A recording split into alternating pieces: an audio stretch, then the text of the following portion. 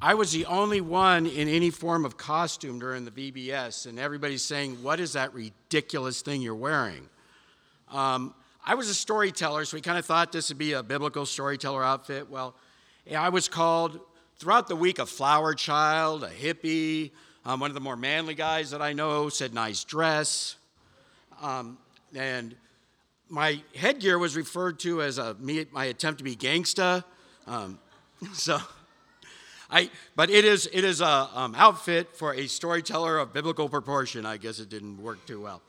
But first thing I want to do is thank all of the people who worked at VBS. A ton of people worked at VBS from top to bottom. And a couple weeks ago, we came before the church, said we're a little short on people. We rallied, as Orange always does. And there wasn't any small job, whether it was being sure the kids didn't flee from the premises, to feeding them, to cleaning up after them. And I personally think that the family leaders had the hardest job, because they had to take the same group of kids from station to station to station, where I just got them, next group. It was much better. But the kids you saw today were just over half of the amount of kids we had. We had about almost twice the amount of kids there. They're not all here today for various family reasons, but it was truly a blessed VBS, and I want to thank everybody, Magda included, who ran it all, and Linda, who was her right-hand person. See, I said that right. And everything. So it was a great VBS. Thank you, everybody. Now, I want to thank you for your kids, first of all. It was truly a joy for us to teach your kids. The kids really bring a different view of Christianity to people like they've been reading their Bible their whole life, because Christ was clear. Christ said, unless you come to me as one of these little ones, you have no place with me. And you get that when you teach these kids during VBS, because you know what the kids have? Yeah, they have energy. Yeah, they're going around like 1,000,000 miles an hour, but they have joy. How many Christian adults do we know with joy, with that kind of joy? And that's what Christ was talking about, is do you have that kind of, and you know what? They don't get into theological debates. They know Jesus is our Lord and Savior, and that's all you need to appreciate, and they get that. So we learned 5 stories during the week, and I'm going to do what we traditionally do. If we could this is going to be dangerous. We're going to give it a shot. Bring the kids up in front of the podium here. Please come, all VBS children. Now, we learned some stories this week, right, you guys? And you're not going to make me look real bad by not knowing the answers to these questions, right? Uh-oh. Uh-oh. No. Okay, so everybody have a seat, be comfortable. Boy, it seems like old times. Okay, Monday, we talked about Noah. Remember? How long did Noah take to build his ark? 100 years. Right. And how long did the ark float on the water before they landed? A year. Wow, look at this. Okay. Thank you, God. 2 years for the event. Okay, let's move on to Jonah. Remember Jonah? Yeah. Okay. What did Jonah ask the sailors to do to stop the storm?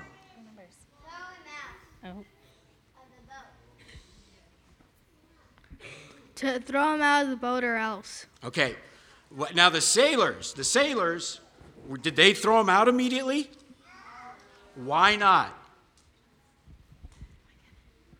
Because they were afraid of God. Amen. Yes. Okay. So far, so good. And we're getting closer in memory now. Okay, Wednesday we talked about Jesus walking on the water, right? And when Jesus walked on the water, did somebody come out to see him? Peter came out to see him, but he fell in the water because he didn't keep his eyes on Jesus. Right. And when Peter fell in the water because he didn't keep his eyes on Jesus, what saved him? Save me, Jesus, right? Yep, he said, save me, Jesus, even in the midst of his trouble. Okay, we're doing great. Now, then we talked about, remember when Jesus was barbecuing fish on the beach for the disciples? Okay, we're going to know this one. How many fish were in the net when they pulled the fish up that Jesus put in the net? Around 150. Right, 153. Good job. Okay, now we talked about Paul. Okay, they threw rocks at Paul, right? And made Paul, where he looked like he was dead. What happened to him after that? He went back. He went back. He got up and went back to the guys who stoned him. Kids, you did an awesome job. Thank you. How about a big hand for all the kids? Now go back to your seats.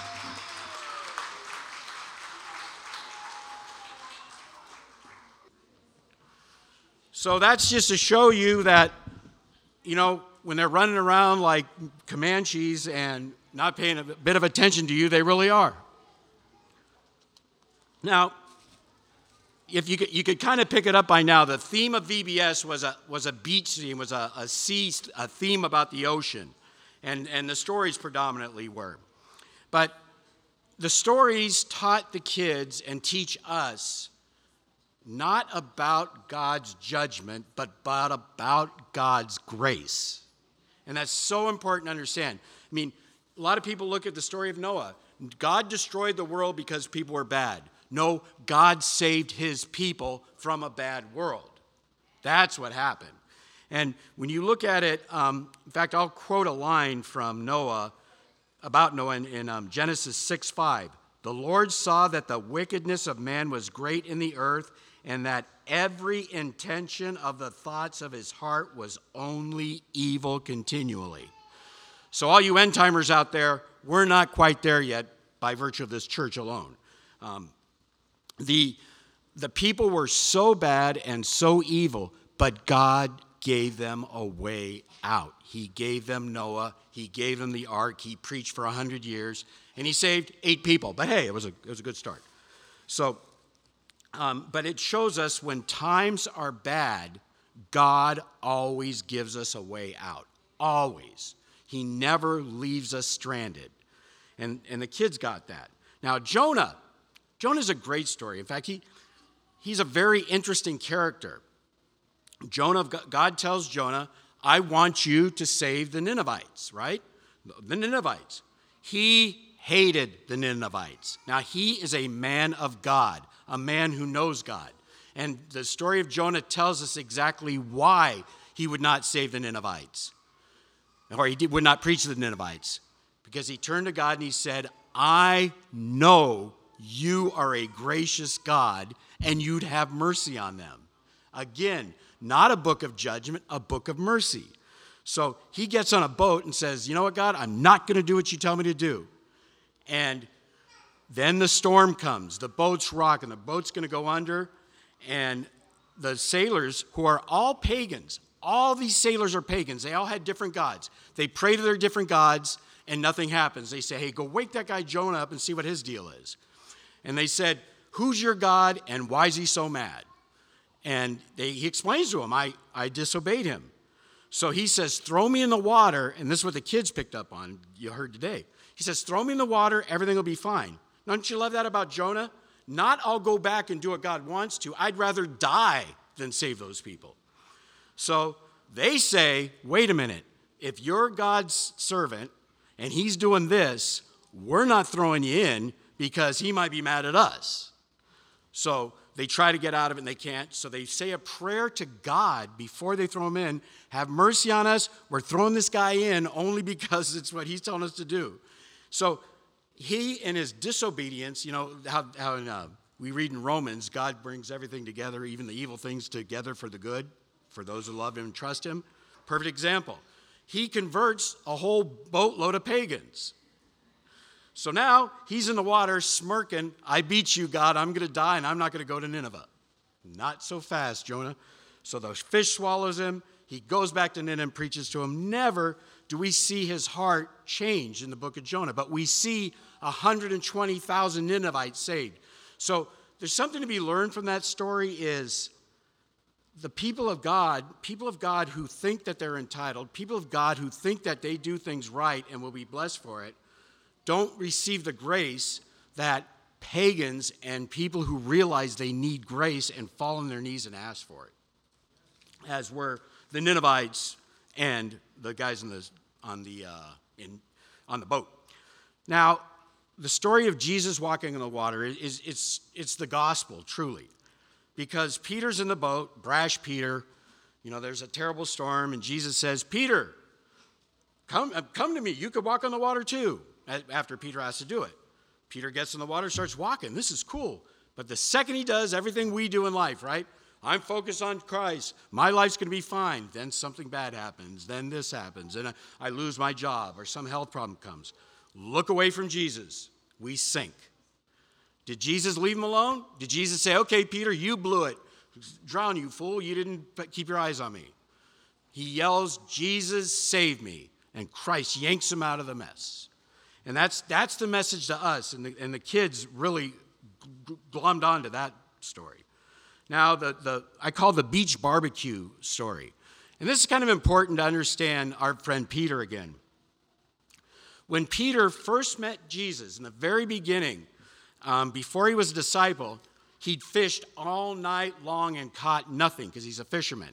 And Christ said to him after preaching at the beach all day, go out in the middle of the day in deep water and catch fish. After Peter cleaned the nets, after he was ready to go home after a miserable night of catching nothing, and Peter said, Lord, we've been fishing all night and caught nothing. What you're telling us to do makes zero sense, but because you're telling us to do it, we'll do it. He goes out and he catches so many fish that his nets are breaking. And that's when he became a disciple. He left all that behind, but that showed him who Christ was. Well, fast forward to this story. Christ has gone to the cross. Peter's denied him 3 times, and he is risen. He had appeared a couple times, but it had been some time since they'd seen him. So Peter does what Peter does. I'm going to go fishing. He fished all night and caught nothing. So he wakes up, during the morning, he sees a guy standing on the beach who yells, did you catch anything? And he says, no. The guy on the beach says, throw your net on the other side of the boat. He says, well, we caught nothing doing it this way. We'll give it a shot. Fish net's full. Peter goes, I remember this one. And he realizes it's the Lord. He dives in the water, swims back to the beach, and Christ's there barbecuing fish for him. That was a good breakfast. Our Lord and Savior barbecuing fish for you. That's incredible. So they have breakfast, and he says to Peter, Peter's denied him 3 times, Peter, do you love me more than these? Peter says, yes, Lord. He does it 3 times, and it clicks in Peter's head. We just fixed my little denial problem, didn't we? So then, finally, we talked about Paul. And I'm going to tell you something you're going to be very disappointed about. This sermon's going to be mercifully slow because I know how much you're enjoying the temperature in the church. Pastor said 1 air conditioner's broken. I say 1's working.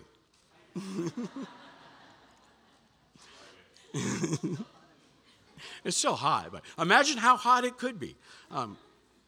So we talked about Paul. We got off the beach, we talked about Paul. Paul is clearly, in my humble opinion, the most important biblical figure in the New Testament besides Christ. Paul was raised a Pharisee. By the time Paul was 21 years old, he had learned the equivalent of 2 PhDs in theology. He was a brilliant theologian. He hated Christians, and he hated Christ. But it was Christ himself who blinded him, knocked him off the horse, and said, when Paul falls on his knees and says, who is it? He said, it is me, the one you're persecuting. He goes in a house for 3 days, totally blind, and all the things he had in his head started clicking. The whole Old Testament was about Christ. He came out of there, and you could not shut him up. It didn't matter what you did to him. He was flogged. He was beat. He was stoned. In fact, I love that story that the kids told you about. He was stoned so badly that he was almost dead. They prayed him back on his feet. He went right back in and started preaching again. That's the best you got? And he lived his life like that.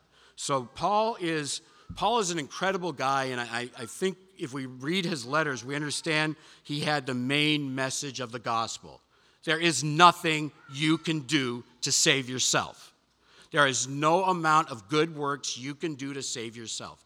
It is the grace of Christ and his sacrifice on the cross alone that saves you. We are justified by faith in that alone. Martin Luther said, Justification by faith alone is the article upon which our church stands or falls. It is that important, and Martin Luther didn't come up with any new theology. He just talked about Paul, what Paul taught him. So at the end of it, your kids actually absorbed a lot of this information and quite frankly came into VBS with a lot of this information. And not one or two of them were pretty quick to correct you if you ever made any missteps in reciting a Bible story. But at any rate, again, thank you so much for the opportunity to teach these kids. They brought joy to us. And, you know, if you saw us dragging like The Walking Dead here last night, we were still happy about it. So, but we are, again, so thankful because VBS is truly what a good church is about. Because our kids are our future. It is our obligation to tell the kids about Christ. It is the kids who then become the VBS leaders of the future. So thank you for the kids. Thank you, kids, for mostly listening. And thank you for running me ragged all week. And thank you, parents, for giving us your kids.